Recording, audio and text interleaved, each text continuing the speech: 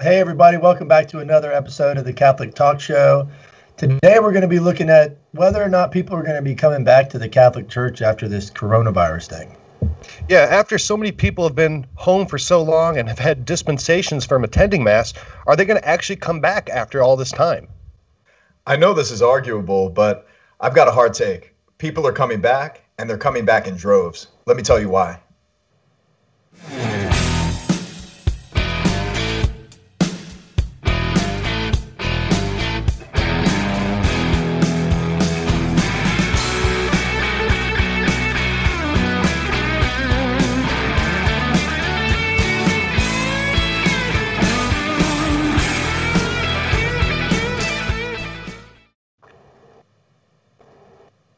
All right, well, that's a bold statement there, Father. Good to be with you guys, Ryan. Father Rich, how you guys doing? Always great to be with you guys. I'm having a beautiful day in the office, and it's always just such a great conversation. And this is a conversation that we definitely need to have because a lot of people have opinions. Yeah. Yeah. It's good to finally have both of you back. It's been a while since all three of us have been together for an episode with vacations and whatnot. So, nice to see you guys. Yeah, bro. Yeah. How was my hat on vacation? Is it faded even more? I kind of lost it. Your hat is gone. Along with my power cable, right? Yeah. Which one? Well, all those things that Ryan had and were entrusted to him are gone. But I think also, are all the people who have been at home for church over the last 3-4 months, are they gone too? I think that the reality of the situation is that whether or not it happens, I think there's a high likelihood that a lot of people who were going to Mass or kind of tenuously hanging on are never coming back. When you're in a habit of doing something and then you stop doing it, if you exercise every day and then you're like, you hurt your ankle and you stop exercising, a lot of people stop going back to exercise at all. They never go back to the gym. And I don't think it's going to be that dissimilar from actually going to Mass every week. When that habit has been broken, it's been dispensed, they maybe watch a Mass online, or maybe they find that their life isn't dramatically changed by not going to Mass anymore. Why would they come back? And I think that's a real danger that the church needs to address coming up over the next few months. Yeah, I think let's go back, right? That there was a time where you couldn't go to church in the state of Texas. So, everything's different right now. Like in California, I know friends that are moving because they're just like, this state is just dealing a crushing blow to our church. Because you can only have Mass outside, and they got all these, militant, rules and regulations. The other thing is like in our church, they opened up like half or something like that, half capacity. So with the understanding that everybody has different, regulations regarding this, you're going to see different things, I think. Wouldn't you think, Father Pagano? Like you would see different reactions of parishes to this, or would it be kind of a blanket thing to just start this conversation and say, hey, coronavirus, nobody's going to Mass. Like, what, how's this work? Some pastors are reaching out digitally. We as a company at Fusati are seeing organizations move into the digital space, which we've been, championing forever because it's a great medium to reach people. So you're seeing a vacuum. You're also seeing things filled. But I think it's important to look at what this vacuum is, right? How it's being addressed spiritually. And on the back end of this thing, what does it look like, coming back? You're saying coming back in droves, like why, right? So I think to unpack this a little bit, we probably need to start, going through each one of those segments just to kind of understand it a little bit more, I wouldn't expect anything more insightful from you, Ryan. That was perfect insight as it relates to the digital space and what people are doing. And to your question, we can't really give a blanket statement as to what's going to happen in every region, what's going to happen in every state, what's going to happen in every nation as it relates to the coronavirus and what the retention rate is with people returning to church. So, I really don't like generalizations anyway, but I do find that if people are engaging their parishioners by way of any digital communication, even if it's email or even if it's mailers or whatever, that people feel ministered to during this time, they most certainly will return. But my hard take is definitely not based on the fact that this people are going to come back in droves based on that type of effort. I truly believe, and I do love Ryan Shields' point about exercise.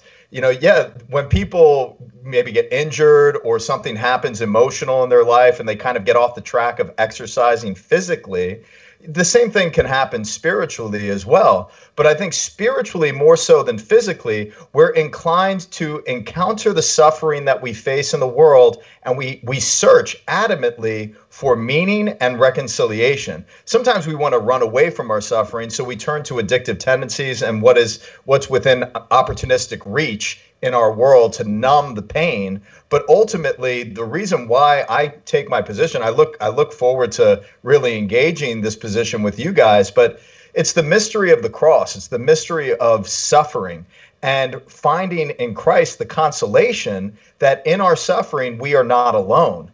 And especially from the Eucharistic banquet, the fact that we are fed his body and blood and the Paschal mystery is presented in the church, I do think that we will go through a purification, and those who are coming back to the altar will be purely communing with Christ, and that witness is going to inspire the droves to return. So I think it will be a purification, and no matter where it leads us, I think we will really populate very, very well as it relates to people coming to the true faith.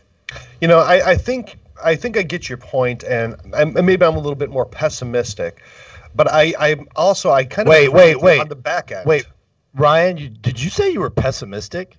Quote it. Put it a little bit. But I also agree. Engrave it in stone.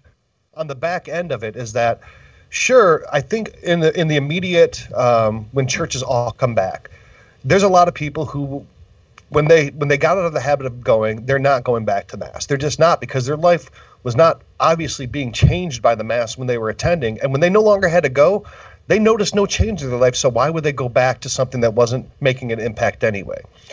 But I think that the people... I don't know, Sheila. Even just this past weekend, I had people come to Mass, and afterwards they came up to me, and I'm in Florida, right? So media is covering us like, we're going to fall off of the country and fall out into the Atlantic Ocean, how many cases of coronavirus we have, and travel advisories and all of these other things. I had people come back, to church this weekend expressing, Father, this is the most important thing in my life, and I've come to realize that in quarantine, and I am willing to say, if I'm going to die of this coronavirus, I'm going to die by practicing my faith day in and day out and practicing with the community at the church. So there's also that testimony of people who are already returning in such turbulent times. At first, the fear and the fear mongers that really kind of drove people out of the church and their practice, people are starting to see there's a vacuum, like Delacroix was saying, in their life, and they're missing something, and they're starting to equate that to their faith and the practice of faith. Yeah, and I think that was my point, is that there will be less people going back, but the people who go back, who do actually go back, and I'll say it's probably the majority. Let's say out of every 10, maybe 8 actually end up coming back, maybe 9, right? But those 9 are going to be much more on fire with the faith. So, it's kind of like pruning a rose bush, that every spring you have to cut it back and then it grows stronger because there's a stronger base and stronger roots to it. And I think that's what we might experience here, is that a lot of the people who are no longer being nourished or who were tenuously, experiencing anything at the church will leave, but the people who go are going to be more on fire. And, we might not see it immediately, but in a year, maybe 2, those fruits will start to kind of, bloom and blossom over all of this. And allow me to say this too. I've been a priest now for 8 years, and I've been in the church for close to 20. And I have yet to see the numbers of people who are non-Catholics come to my office or reach out to me expressing that they want to become Catholic right now in the context of what they're facing. Now, again, like we were talking about before, I don't want to say that generally speaking, that this is the case everywhere, right? So we do a lot of work online, and we try to build our social media, reach, and we try to build our parish base, and we try to put the materials and the message out there, whether it's YouTube or whatever, from the parish base. So a lot of people are interacting with us online, and certainly the show locally. So people are coming to the church searching because they have received something digitally, and they want to become Catholic. And we see that all the time in our feeds as well. Yeah, I'm looking at this. I think if you kind of boil this all down, we're looking at how this affects the human soul first, and then how the human soul moves through these circumstances, through this pandemic or whatever you want to call it, and where that fits in the economy of the church, right? Mm-hmm. And that's what we're talking about, and we're talking about nuances of that, and I'm seeing a lot, just like you, Father Rich, where I'm now you have families who are are teaching their kids now because of schools being closed. And then you have this vacuum of parents saying, well, if they let religious schools open in Texas, we're going to send our kids to a religious school. And so now I've got neighbors who aren't religious sending their kids to religious schools simply to put them into a place where they can actually work and provide for their family. And with the understanding that this religious institution is now taking your child in, now they're being opened up to the faith. You're seeing people who are all the bad things are coming out, right? Because of this isolation. So they're not as distracted. So they're sitting there with themselves and they're experiencing something and realizing that they need an antidote, or realizing that they need something to change in their life. And church and religion and other things are things that they're seeking out. So, you've got all these different nuances of how God is working through these circumstances. And sometimes it's through a lot of pain and the cross. Sometimes it's circumstantial, where, it's just like you're now faced with this realization that the only way to, get it to where you're trying to get it is to send your kid to a religious school now. And the ones I'm thinking of are really solid, right? Like my son's school is run by Opus Dei, and I can't say enough about the Western Academy. And for people to send their boys there, it's good for the parents. So you're seeing this flood of people in Texas, right? See, it's all different in the circumstances. It's all different. But Texas is a dramatically different state than most places in the country. But allow me to say then, Shield, because even in Florida, I'm seeing the same trends, and we don't have a lot of traditional Catholic education driven schools. We have diocesan schools, and the fact that it's based on tradition in the Catholic faith, people are turning to that right now because we aren't delaying kids coming back to school. So you guys are opening. Yeah, we're opening. We're opening at the beginning of August. So, what an opportunity! It's an incredible opportunity. Yes. I completely agree. We're on the same page, dude. And the other thing that I'm seeing too is that a lot of people are moving to traditional homeschooling platforms like St. Elizabeth Ann Seton or other traditional programs that are very, very fruitful, communicating a strong basis of philosophy, of ancient language, of history, of all of these different things that have been proven very, very successful among many families. Now, families that have always sent their kids to public school or even to Catholic school are shifting to this model because they're becoming accustomed to homeschooling their kids. Right. Mm-hmm. Yeah, and I've even heard a story. I was talking to Joanna today. She's been my right-hand woman for years at Fusati. And she was saying that, because I'm seeing friction with parents both working, teaching their kids. There's a mass amount of friction. They call my wife, who's a homeschooler. My wife's like, you should be going crazy. You're working and you're trying to teach your kid. That's two different jobs. Like, you can't do this. The other side of it is when a mom does this and sees the growth in their child, they're like, I want to leave my job. I am loving seeing my child grow in knowledge, grow in understanding. This is something I want to do. And so she left her job. So there's all these different nuances. It's really kind of exciting to talk about. It really is. And I think that there's a concern for people sending their children to a school that they really don't know the curriculum that's being driven into their children's head. Right? The curriculum's now in your face. Yeah. You know? Yeah. That's a great point. It's now in your face. Now you see what what your kids are learning. Yeah. Right? Because I've never dropped my kid off at school and just picked him up. You know, I always look at all the stuff he's learning all the time. No, I'm joking. But your wife does. I know that for sure. God bless that woman. I love her, man. Oh, you are blessed. You are blessed. So, Padre, are you seeing the same amount of people in your masses that you were before coronavirus? Are you seeing the same amount of people? Or are you seeing less, seeing more? What are you experiencing? Shield, bro, from this past week to this week, I have 4 masses on the weekend. I have 2 vigil masses and I have 2 Sunday masses. And, you know, we were considering for a while that second vigil mass, you know, for 4th of July weekend, it dropped down to like maybe 20 people, which is understandable. It's 4th of July. But we wanted to monitor how many people were attending.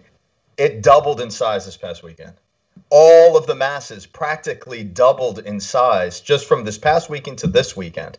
And I have alternative means how people can attend the liturgy, whether digitally, we're still streaming that out online through YouTube and Facebook, but also you can come and attend outside where we stream a live stream of every single mass, sit under the tent. We're trying to invest in getting some fans because it is Florida and it's humid, but people bring their own chairs and they sit at a social distance, and that's been working really well. And then the people that sit inside, we clean all the inside by spraying and all that stuff. So we clean everything. And then we have everybody sitting at a social distance with families. So that's still not pre-corona levels though. No, it's definitely not. But we're increasing little by little. Without a doubt. 50% back yet? Yeah, I would say probably 50%. 50%.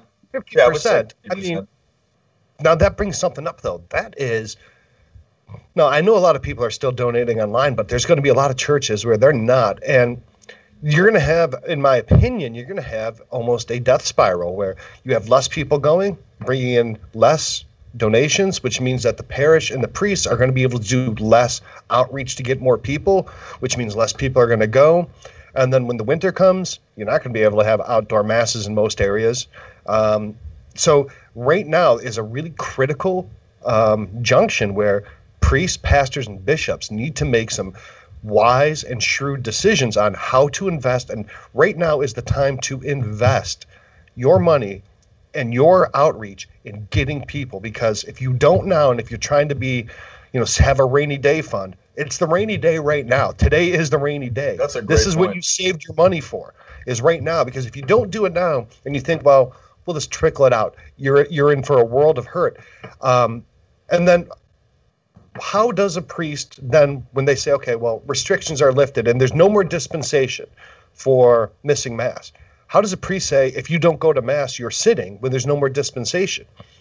When people are afraid of getting coronavirus, well, how do you tell them you either risk your body or your soul, and you're putting that dilemma between people? That puts priests in a weird situation. How do bishops lift that dispensation?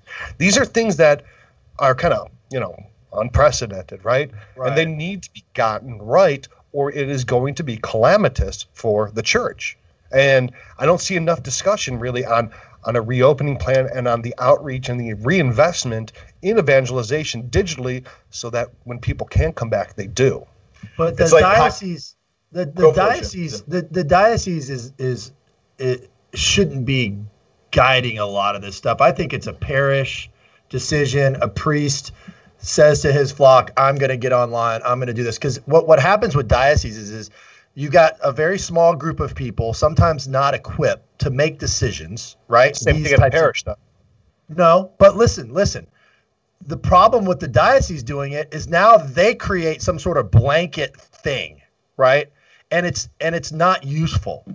And then they tell the parishes that they have to use it, right? Or do it or whatever. And then the parishes, now you have this like assimilation of what's being projected from the diocese. Now the parish guy's like, oh, the priest is like, how do I, if you're on a local level in a parish, you can say, hey guys, reach out to people digitally, use these types of things, right? Like guidance like that. But when you actually execute on the platforms and whatever it is that they're doing, that kind of throws parishes off. And I probably shouldn't be saying this, because I don't work in a parish, but I mean, we've worked with a lot of parishes, and you've worked with a lot of parishes. You definitely have a perspective because you were a seminarian. You've have been in the parish offices. You know the church very, very well. And I think it begs the point that this is why the church is not a communist institution, because it believes, for many, many reasons, but it believes in subsidiarity. Subsidiarity is everything when it comes to culture, because the power is with the people and the response of the people. And the fact that we can come together and develop a culture on a local basis, that's what is enriching. The music at a local level, the festivities at a local level, the proclamation of the word at a local level, all across the world. That's the beauty and that's the strength of the Roman Catholic Church in every single nation. Is subsidiarity, and it's not a top-down controlling mechanism. That's why canon law protects subsidiarity with the pastor and that local juridic person that is the parish, right? But we also do have a hierarchy with the bishop, and that bishop there is to tend his flock. Absolutely. That is his job. Absolutely. So there also has to be a role of solidarity. And that's what I wanted to. And that's what I wanted to get into, because what you were saying, Sheil, brought to mind something that we had on a previous episode: what the church looks like in the future. So, hindsight 2020, right? So, should the bishops have said, hey, we're going to lift the dispensation? Maybe not. Maybe people should have been obliged to attend the liturgies digitally. Maybe that should have been, an obligation. If they can't, and if they can't, we are an incarnational church. There's no way to oblige someone to view something digitally that is so outside of the realm of canon law. The other thing, but I think you could apply the same canon though to that in respect to like the elderly person that's sick. Obviously, like there's no obligation over you. You don't commit mortal sin because you're frail or you can't attend or your body is unable to get up out of bed and attend the local church. That's when the church comes and ministers to you. In the same manner, the church is coming to minister to you digitally to participate. If you don't have the means or the finances to be able to, have EWTN on your television or Catholic TV, or you don't have any way to view anything online or someone to help you view it online, obviously there's no mortal sin there. You've made your effort, you're trying, but you can't reach that effective end, which is responding to the obligation. Yeah, I just think that's impractical to attach the degree of mortal sin or even venial sin to not being able to view something digitally. I don't think that's practical, has any precedence in canon law or in praxis. I don't think that's realistic, but it made sense for them ostensibly to put that dispensation for attending Mass, because most people were not able to go either legally or practically because of the situation. But a lot of that is kind of loosening up and lightening up, right? Yeah. It is, but at the same time, like these are unprecedented times, Sheil. Like these are really unprecedented times. Are they? No, they're not. I mean, how many times did the church live through plagues before? No bishop was prepared for this. No bishop generationally. Cardinal was prepared for this. No pastor was prepared for this. We've been pivoting for this in the Spanish plague. Some people are better at pivoting than others. But what we do now is key. We've been immersed in this circumstance for a while, and I do think looking to the future of how we should be able to minister to people safely within a social distance, having masses outside that are set up by the diocese, having larger facilities rented out for masses that create a better sense of safety that's communicated. Yep. I think bishops can easily do that. And I think that would be one practical solution. And we've actually talked about that. That was kind of what I was referencing in one of our other shows. What does the church look like? Do we centralize and mobilize the community on a larger level in larger venues? These are some of the government. Would the government allow that? I doubt it. Certainly not in California. Certainly not. Like I've got a big piece of property that's fields. I could fit thousands of people here. It doesn't matter. I mean, you get 1,000 people. The governments, look, you think Gavin Newsom in California is going to allow that to happen? There's no way. No. You are going to have a battle between these governors and between the authorities over opening churches. I mean, you're seeing it all the time. Well, And you can, anytime- Ryan, this is a time to read. This is a time to assess the spiritual opportunity, right? Right. If I was a bishop, a pastor, whatever, it's like, where is God in all this? God makes the crooked line straight with any in the face of any obstruction, or he wins every single time. So the heart has to be looking for this. In this particular circumstance, the benefit is sitting down with your mayor, your governor, saying, "Hey, look, man, we've got people that are hungry. They eat the flesh of our Lord." Right? And so they don't care, dude. They don't care. I know they don't care. I know they don't care. But You could have a 10,000 person protest, but you cannot have more than 50 people in a church. But I think vital, generalizations again pigeonhole us. If we're generalizing and saying that this is every governor, no, I could agree. California, but Ohio, DeSantis, New York, not going to happen. But you can't generalize. So there are good governors out there. The majority. It's hard to say, but I want to follow up with what Delacroix was saying from St. Paul to the Romans, chapter 8, one of my favorite chapters in Romans, and certainly one of the greatest parts of the New Testament for me personally. It really speaks to me. This was just from a previous weekend. Brothers and sisters, we know that all things work for good for those who love God, who are called according to his purpose.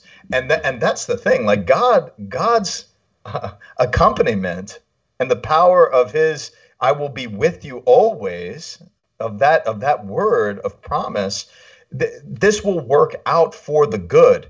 It is God's activity among man that moves the heart committed to sin to transformation, conversion, metanoia, to a new becoming, a new beginning, a new man, where the old man passes away.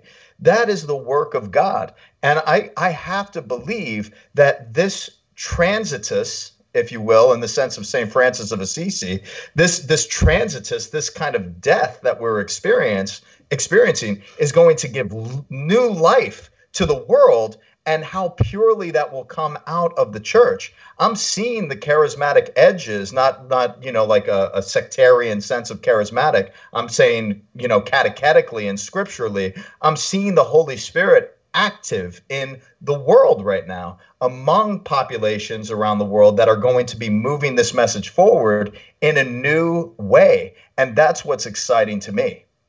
Yeah. But the inspiration of the Holy Spirit also, here on earth requires the participation of man. And if it was just the Holy Spirit and not man continuously bungling things, well, you wouldn't have churches closing all over the country over the last 50 years. So it's not just granted that the Holy Spirit's going to usher in a golden age of the church. That it takes the participation of the laity, of the clergy, of the hierarchy, of everyone. And I have serious doubts that there's going to be bishops with enough backbone to say there's got to be a point. Ryan, you said God makes straight lines, right? And that's what people need to seek is God. But God's in the Eucharist, and you can't get more than 50 people at a time in most places. You can't. Those are the rules. And there's going to have to be some bishops who say, look, we're just opening up, and this just has to happen. We're taking that risk. I mean, it's going to have to happen at some point, because otherwise it will be continuously delayed and delayed and delayed, and more people will leave the church. So there has to be a breaking point where they say, look, if you can have 10,000 people in a protest, if Walmart is vital, and you can have as many people as you want in Walmart, if the weed dispensaries in California are vital to be open, well, surely churches need to be, and the bishops need to say, no more. You are not putting us in boxes anymore as a non-vital thing. We are the only vital thing. Everything else is an incidental in life. Only the Eucharist matters. And that's what I'm saying, is that we're not seeing that yet. And that point is coming. But we are going to have to be wise as serpents and gentle as doves when that point comes. Father, when you have to start telling people, if you don't show up this weekend, you're in mortal sin, and if you die, you're going to hell. Too bad if you're afraid of coronavirus, make it. That's going to be a difficult position for you, but it's going to happen.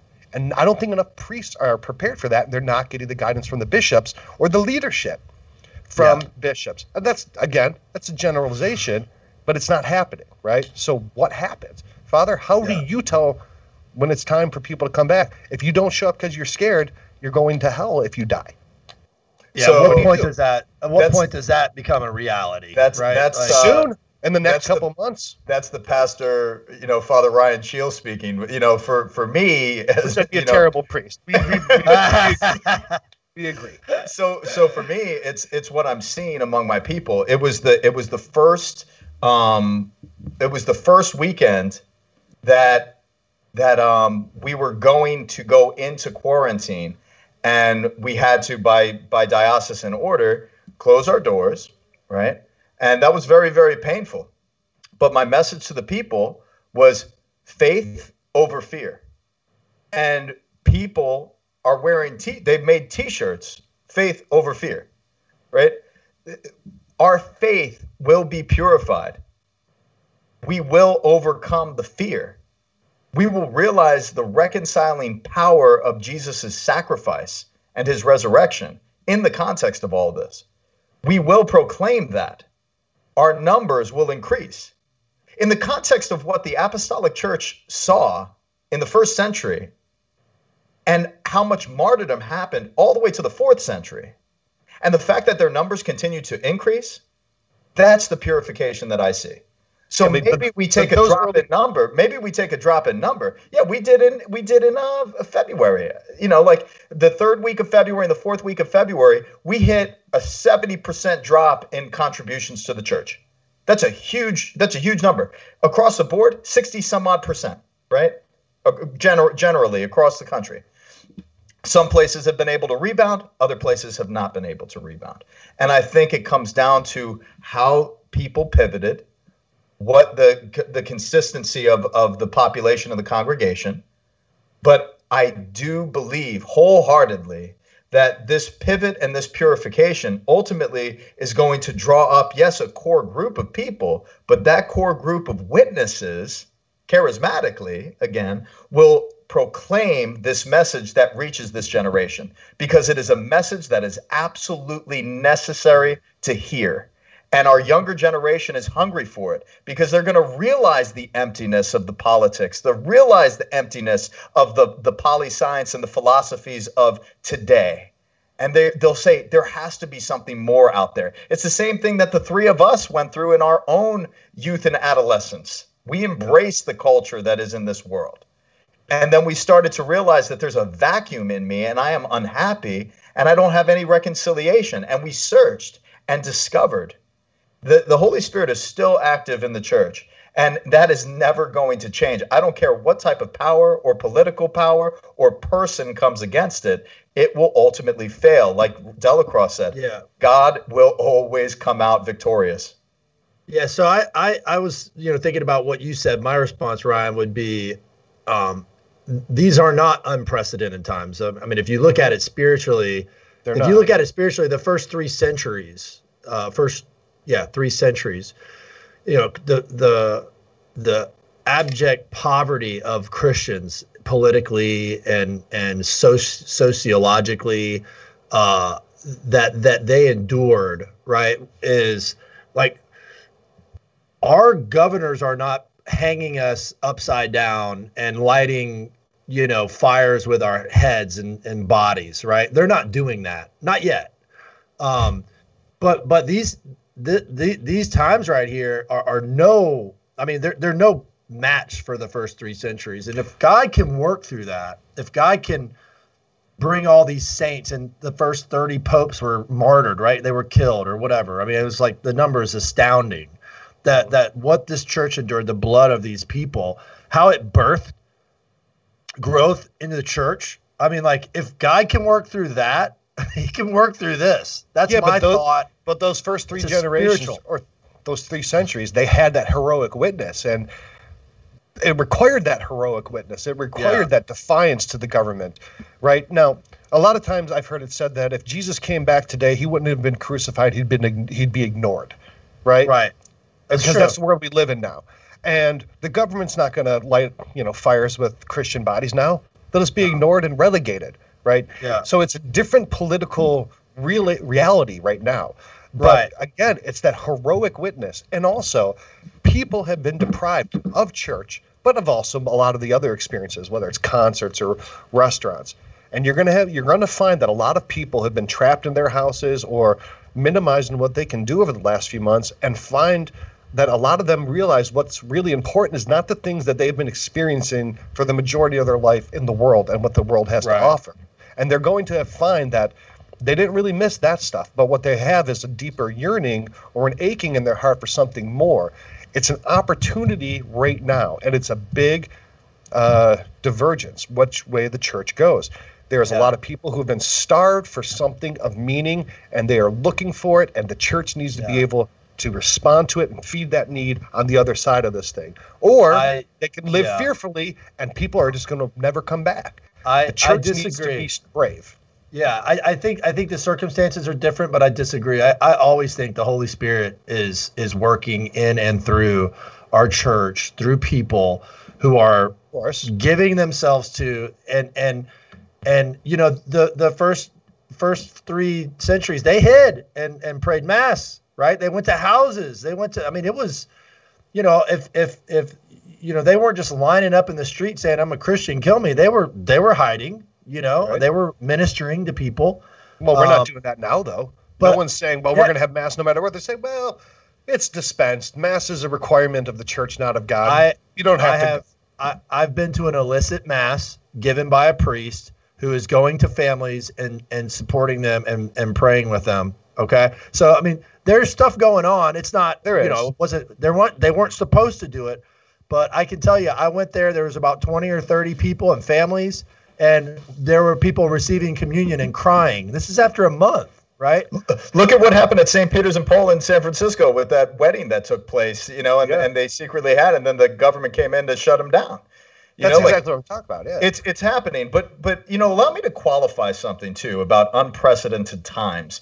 I'm talking about the generations from the 70s on, especially even people that went through the Cold War. How many people in the pockets of America really didn't kind of turn a blind eye to it, or, you know, just kind of live the prosperity that came to the country after World War II? So, you know, when it comes to unprecedented times, in our consciousness, in our memory, in our own personal experience, emotionally, psychologically, spiritually, this is something that we have not experienced yet. And I hear people talk about it all the time, like even with the tensions politically, the tensions seemingly racially that's being driven into our brains, whether that's the reality or not. So, you know, we're seeing all of this stuff and all this pressure on society for change, and that pressure's really constricting over our experiences, and it is causing a pressure that is unprecedented. But for those who explore history, those who open up the Bible and explore what God is saying to you, with those who look at the church in the early 3-4 centuries of their witness, are going to be able to draw from the very roots of the church a strength that is unbelievable. And that's what is the testimony of belief. Call it optimism, if you will. I'm going to call it faith. I have faith that the church will continue to grow in light of the suffering. And that's why I think in droves people come to this message, because it is such a powerful, controversial, countercultural message that the world can easily see a value in and turn to, because it is sick of the world. Right. And I agree with you. And if it was preached with that kind of passion and with that kind of confidence, people would respond to it, because the world needs something right now that they're not getting. They are starving out there from all the poor nutritional spiritual food that's out there. But the bishops and the priests and the Pope and the hierarchy and the clergy need to be willing to have this message right now strongly and out there. And if it doesn't happen, it's going to be a massive missed opportunity that will have spiritual and demographic repercussions for generations. So I think that's the point of at least my side of it, is that it really needs to be addressed carefully, thoughtfully, shrewdly, and prayerfully, the response to churches fully opening back up, or continued restrictions, what the response will be to that. Because it can't be any more that it can't be ongoing, that it's an option, that there's a dispensation, that it's, well, yeah, Jesus Christ, body, blood, soul, and divinity in the Eucharist it's nice, but you don't have to. That's not going to work. You're not going to build a church of heroic virtue that can counter the culture and provide something different to the world with that kind of attitude. So it needs to change quickly. But in that nuance, in that nuance of this dispensation, at some point in time, the line has to be drawn, right? That's what I'm saying. Pastorally, the line has to be drawn, and that is I think that's a very important thing, because you've got it used to be like 90%, now it's 50% don't even know what they're eating, they're consuming. Right. Which is a huge problem of ministry in the church, because like if everybody goes to McDonald's, they know they're going to get a hamburger, some fries, and some Coke, right? It's like, but people are going to church and they don't even know what they're doing there. Like they have this ambiguity, the faith that's and sown in the rocks, and so this is a great time to say, hey, this is what we're doing here. This is the catalyst of all things related to your faith, right? And that's why you're going to hell. That's why, it's because you're rejecting this. But people are rejecting the faith a lot of times because, they were taught felt banners and crappy homilies and whatever for years, and there's a product of that. And I was one, right? Yeah, but people always say, well, the Latin Mass communities are exploding. I love the traditional Mass. That's what my liturgical preference is. But okay, your Latin Mass parish went from 200 families to 300 families. That's a massive growth statistically, but in the corporate world of the church of hundreds of thousands of churches, that's nothing. That's like Sears shutting down, but Craftsman is doing well. Great, but the whole organization is not going to live off of just that. Sure, you're having some anecdotal growth in these more traditional communities, but that's not a growth that's going to sustain and grow the church demographically in the 21st century. And people who do that are cherry-picking data to kind of defend and define tradition as this like bulwark and fear. Like if you don't go to this traditional Mass, the church is going to die because that's the only area that's growing. That's fool's gold demographically, and it's something that's just being pushed by people who don't really care to know or are deceiving people. Yeah. Mm-hmm. At some point in the history of the church, obligation was introduced, right?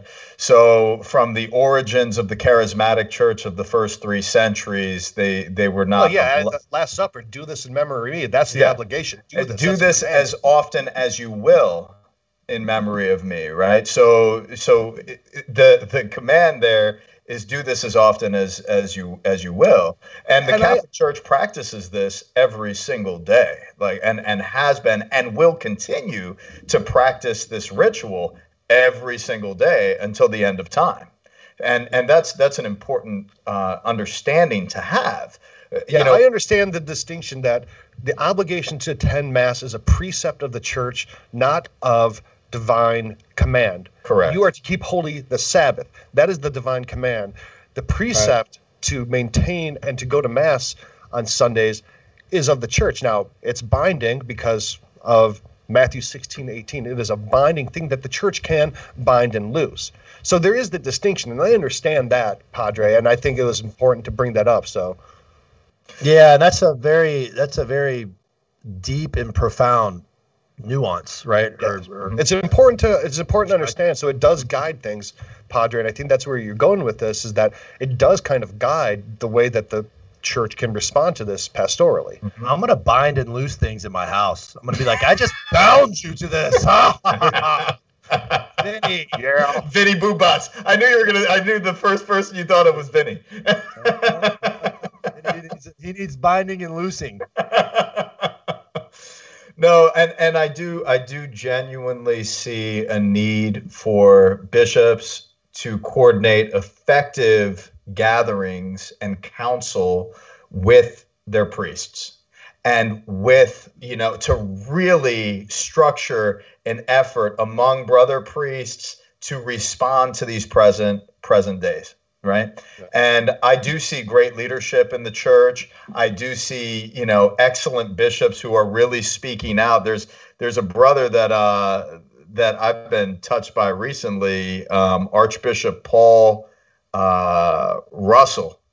He's the priest bishop. He was in Boston, titular Archbishop of Novi, papal nuncio in Turkey. He's been speaking very, outwardly on social media and stuff like that. And we need people to, not that he's speaking absolutely or emphatically or from a sense of a perfect proclamation, but he's speaking, right? And that's what we need. We need counsel. We need people coming up with creative concepts of how we can maintain the practice of the faith, and doing that collegially, doing that united in prayer, asking the Holy Spirit to guide us. That's why councils are so important among the church's history. That's why, Vatican I, Vatican II, Ephesus, all of these different, the Council of Nicaea, all of these councils that we've talked about in previous episodes, they're important for the progression of the proclamation of the gospel and new evangelization. We can't go back to a golden age of the church when there was no such thing. The way that we move forward, we aren't going to move forward into a golden age either. The church is in a constant state of following Christ with the cross that is entrusted to us. Take up your cross and follow me, the Lord says. So we have to see, understand, and conceptually draw this cross to our shoulders and draw strength from Christ who leads us today. And he is continuing to lead the church by the power of the Holy Spirit and the proclamation of his word that brings life. And that I am so inspired by, because I'm being ministered to by the liturgical structure of the church. I'm being ministered to by the lectionary and the word that is given to the church each and every day from the time coronavirus set in till now. Every week, I'm still blown away, like, God, wow, this is exactly what we need to hear. And people are hearing it. But I do agree with you, Sheil, in the sense that there is clearly a lesser number of people hearing it, but I have to believe that that is creating a vacuum within people, that once they listen to this word, once they listen to the proclamation of the gospel of today, then they're going to respond. I had a woman that wasn't Catholic in the church, front row, sitting with a friend she was invited to come, and her face the entire time during the liturgy was in wonder, like what God was speaking to her in her heart. And she expressed that to the people around her. And she had never been in a Catholic church before, right? So I'm seeing the possibility, like you all are saying, the opportunity that you all are saying, and we have got to seize it, but we really need to mobilize as a collegial body. And this is to brothers in the seminary. This is to brothers in the priesthood, the presbyterate. This is to our bishops that are entrusted with shepherding the diocese. We need to collegially work these things out and present ideas and pastoral concepts that reach the people today in these circumstances. We need your help. Absolutely. Yeah, very well said. And you're right. There is no golden age of the church. We are always going to be the church militant, striving and carrying that cross. The golden age of the church comes, after the Parousia. It comes in heaven. That's the golden age of the church, when we are the church triumphant. Mm-hmm. So to try to say that there's some golden age of the church on earth is, I guess, the trad side of liberation theology, right? I like that, dude. We need to capture that in the soundbite. That was fantastic, dude. But that doesn't mean to say that we should not work to build up the kingdom of God on this earth. And the bishops having some leadership, having some defiance, having some pushback on the authorities who won't open mass. When people do come back, have a more traditional liturgy. It doesn't have to be Latin liturgy, but have a more somber and enriching liturgy that's joyful, but also reflective of the representation of the sacrifice of Calvary. Have good liturgy. Don't come back with, guitars blaring and like nothing ever happened. People are going to come back and they need to have something that's life-changing, so provide it, Yeah. Mm-hmm. So before we go, what's one thing, each of us, one thing that the church needs to do when people are coming back full scale that will help them retain those people and not lose people? One thing quickly, like 30 seconds. Telecross, you roll, man. Man, I'm not a pastor. Don't you be putting that evil on me, Ricky Bobby. Ricky Bobby. Here's my take. If I were to answer that in 30 seconds, is that, and honestly, this is God. Like, this is like what He asked me to do, is bring people to Christ through the digital space. Right? There is a very specific veil that is there. When people are looking at the faith, they're not feeling like they're being ushered in. They're doing it at their own pace. They're able to look at it without people, knowing that that's what they're doing. And there's an opportunity there, right? Well said. That's what I would say. And I'm not, professing this is, hey, come to our business, Fuzati, we'll take care of you. No, I'm just saying that this is what He put in my heart 10 years ago. And that's how I've been living my life. That's why we're doing this show. That's why I'm doing this show with you guys. We're doing it digitally. So people are able to listen, learn, go at their own pace to look at this stuff, and God works through that. So that's my take. I agree. Yeah. I ain't no pastor though.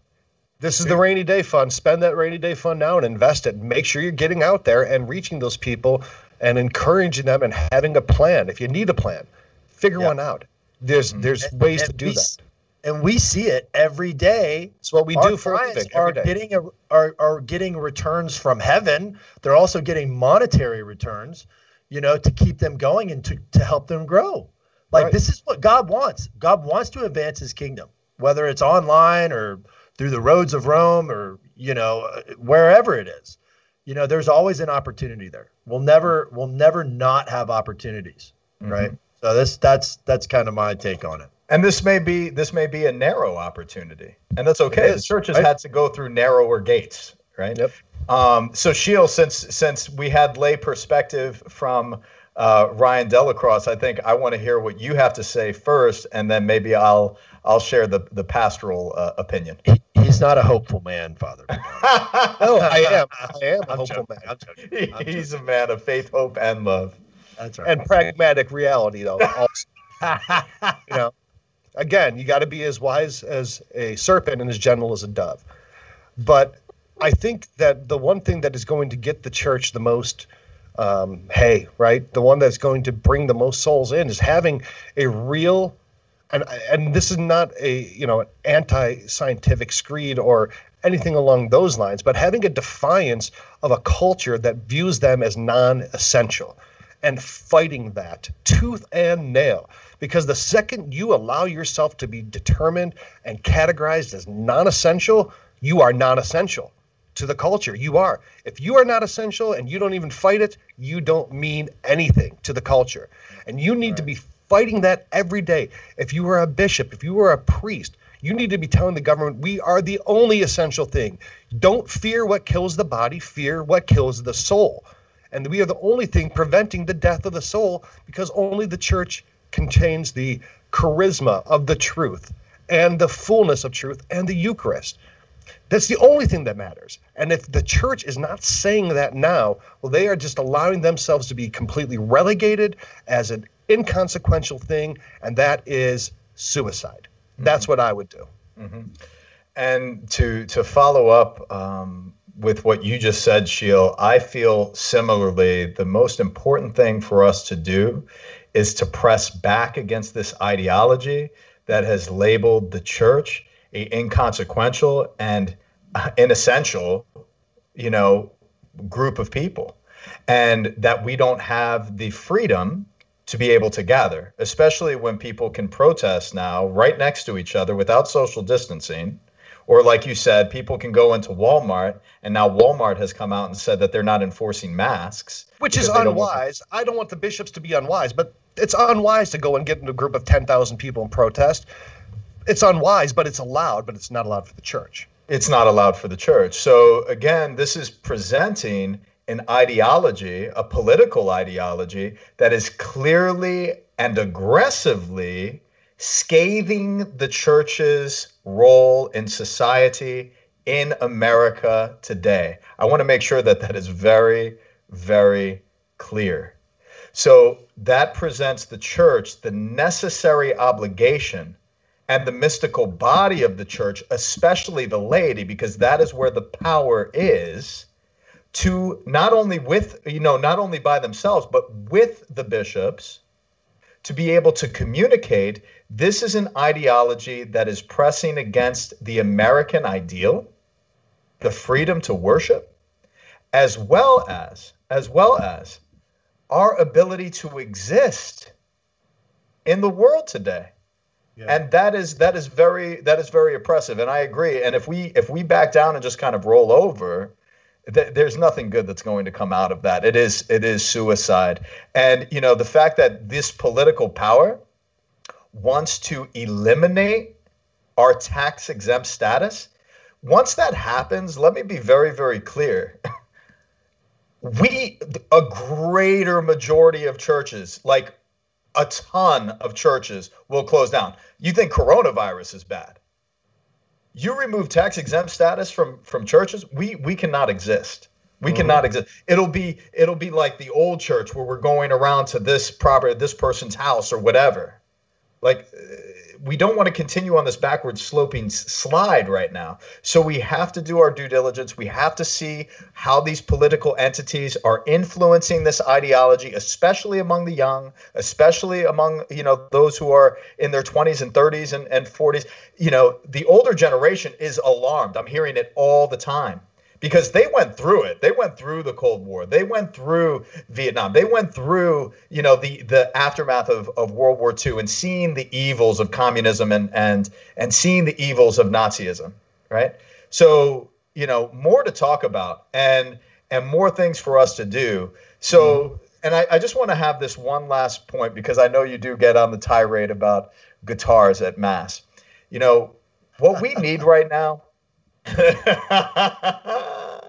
is to sing a new song to the Lord, Ryan. Oh Taylor. My gosh, stop it. No, guitars during a podcast, fine. But during Mass, no thank you, sir. So let me say this. In the poverty of the local parish, right? Some of us may not be able to afford an organ or an organist. Some people may not be able to afford a pianist. Maybe there's no piano, grand or minorly, baby grand, inside the church, but a guitar is affordable. And let me say this. Not this one, dude. This is expensive. Wait. Listen, I've listened to your position for years now, and I just want to throw this out in your brain right now. I have a young lady who just graduated high school, and I know that you've watched a few of my masses. Mm-hmm. She's learning the piano currently. Mm-hmm. She's taking up leadership in leading worship in song on a subsidiarity level. And she is currently writing music from the poems of St. Faustina with the diary and the first class relic that we have in our parish every single night. And she just presented one this past liturgy this weekend. And it is absolutely moving because it's coming from the purest level of her heart to God and devotion. And it is inspiring my whole community. And it's inspiring me as well. So when it comes down to it, good music and subsidiarity and the movement of how people need to respond to these days with a melody that makes sense, that is appropriately driven in this time, is going to be very, very helpful. So, to all of our musicians and artists out there, make sure you're putting out your work. And we could go into a greater detail on like liturgical music as opposed to popular music and how that's driven. I know we talked about in previous episodes, but, to respond today, and to devoutly implore God with a new song, I think would be something beautiful for God. And to all of our supporters out there, especially our patrons, we want to say thank you so much. Without your contributions and your financial support, we would not be able to do this show and continue it. So if you're considering becoming a financial contributor to our show, please go to patreon.com/The Catholic Talk Show. There you'll see every way that you could support us financially, and we could support you with some cool memorabilia and some nice gifts. So to all of our followers on Facebook, Instagram, and Twitter, make sure that you're commenting charitably. Even this past weekend, a couple of comments were kind of aggressive. So let's make sure that we're being charitable and constructive. The social media can become the marketplace of ideas. Our political structure should be one that is a marketplace of ideas. We should be able to engage rationally and logically and hold positions intellectually to be able to communicate them with charity and grow together. And again, we want to thank you for listening to the show. And I want to thank Ryan Scheel and Ryan Delacrosse for being such great friends. And it's wonderful to walk this journey of faith with you. And I look forward to the droves of people who purely love Christ to continue to revolutionize the world by the transformation of their hearts. God bless you. We'll see you next week.